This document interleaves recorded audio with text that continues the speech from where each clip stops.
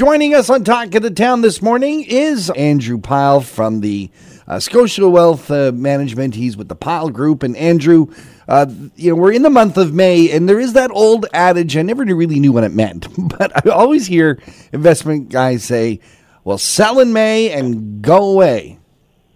What does that mean? And it is an adage, John, like a lot of things, right? And there's a lot of seasonal, we'll call them anomalies or phenomena that people kind of get glued to. October is always bad, for example, or, depends on who's going to win the Super Bowl will determine, the course of action for the year. But the sell and may go away thing, historically, it dates back to basically a saying in England where you would say, go away, stay away until, say, Ledger's Day, which was a horse race. But in terms of the market, if you spoke to people on the street today and said, hey, I heard the saying, sell and may go away, what do you think it means? Most people would say, well, I think it means because the markets typically don't do well in the summer, so you should sell your stocks now. And wait till summer's over and then come back and buy up. Exactly, yeah. Come back in the fall, right? And so if you just take that kind of notion, the way people believe it, and just look at this, we've looked at this over the last 70 years, the fact of the matter is the majority of the time markets go up between April and October. And in fact, if you look at it in terms of what about, April to June or April to July, you find the same thing. The majority of the times, the markets go up. So the fact of the matter is the majority of times markets do not go down in the summer. So you need to dig a little bit deeper, John, as okay, where did this whole thing start? Why do people think this? And really, as the original interpretation was just looking at the periods of the year.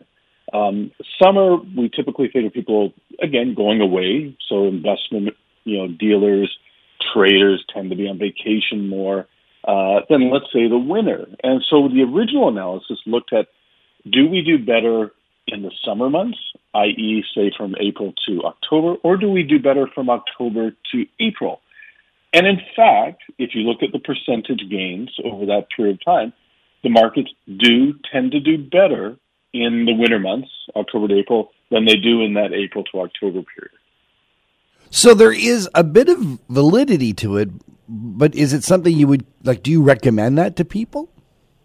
It's one thing to say the markets do better in the winter than the summer. But again, historically, both markets on average tend to do okay in both periods. And so for most investors, most of our listeners this morning, John, they're investing for the long term. They're investing for their retirement. Right. For 30, 40 years.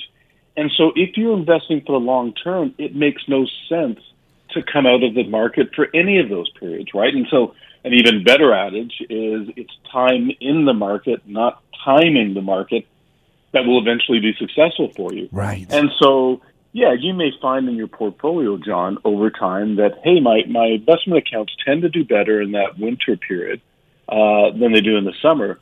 But as long as they still, on average, do well in the summer, your capital's growing, your investments are growing, it makes sense to be in that market at that period of time. And I think part of investing is riding those ups and downs, and that eventually all end up to be ups in the end. Exactly. I mean, always focus on the long term, and we say this to everyone. every crisis that we go through, every market correction, whether it be last year in the month of March when we had the pandemic, or 2008, 2009.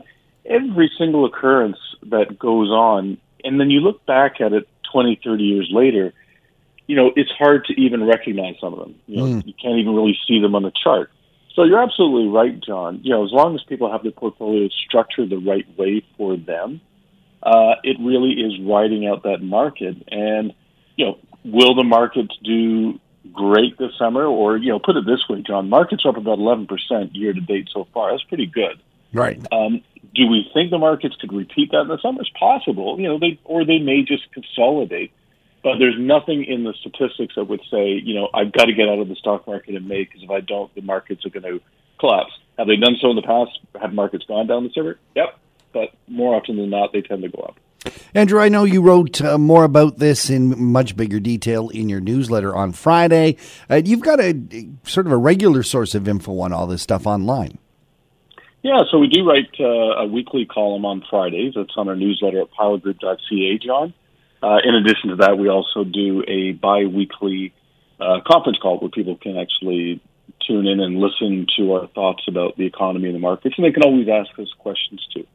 From the Pyle Group, Scotia Wealth Management, we've been speaking with Andrew Pyle. Thanks again, Andrew, for being here on Talk of the Town. Thanks, John. You guys have a wonderful week this week.